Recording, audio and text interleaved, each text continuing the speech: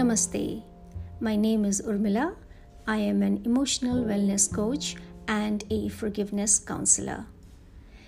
This episode is meant to draw your attention on perfection of life itself and the intelligence in which the sequence of events unfold. This episode is titled The Flow of Life. It is not about stress, but the ability to deal and overcome it. It is not about illness, but the ability to recover from it. It is not about losing weight, but the focus to ask, why did I gain it in the first place? What was going on in my life then? These determine where we stand relative to ourselves. Our ability to run or escape vis-a-vis ability to face our fears determines where we stand in relationship with self. It is not about how the other person can upset me. It is about why I get upset and react the way I do. It is not about mental or physical running. The question is, why can't I be still? It is not about chasing peace. It is about what has robbed me of the peace. When we turn the mirror inward, we will be able to see our own fears and capabilities. So long as the mirror is projected outward to people, situations, and circumstances, they will influence us. We sway and swoon over what others have to say about us, seeking constant validations from outside ourselves. This takes us far from self. The question then is, why don't we return to ourselves? In getting upset or attached to a negative pattern, why don't we notice when some triggers happen instead of looping into them? Why don't we notice that some people inadvertently compel that we turn the mirror inward because they are the way they are? And this is life's opportunity to observe my own patterns, triggers, and abilities stored inside.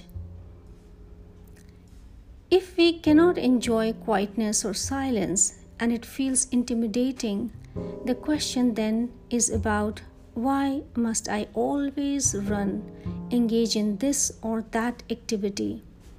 Why must I always chase happiness, peace, quietness? Incidentally, these are not activities but states of being. Why can't I just be? And how can I experience beingness? It is through dropping fault-finding in things, demanding things to be perfect, this way or that way, my way. Seeing everything as perfect the way they are in their unfolding and the sequence of their unfolding. Why do we doubt? Seeing from the eyes of the universe, all things yield perfectly. Weather unfolds when it is to. Seeds sprout when they are to. A ripened fruit leaves tree when it is to. Rivers merge into oceans, birds migrate, pupa transforms into a butterfly, just in perfect sequence of events. There is such an intelligence in life itself. Why don't we place trust in life's unfolding and stop trying to control, stop resisting change, or demand things the way they should or must happen? One can argue that life's perfection is one thing, dealing with difficult people or situations is another. Well, not quite separate things. Go back to the mirror analogy. Turn it inward and ask, why do certain situations or people arrive at the time they do? What is it about the sequence of events that life presents? If life has put you in a tough situation, then there must be a good reason for the intelligent life force to do that. Trust the flow of events that come up. Take the situation with grace and work with it with positive intent.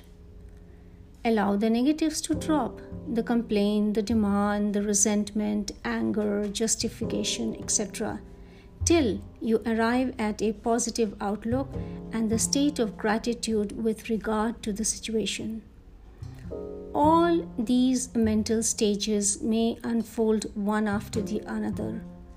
Keep observing them till you arrive at the positive flow. The question then is not about how difficult life is, it is about what gifts are in store for me in the way life shows up. Dear listeners, this is the end of today's episode.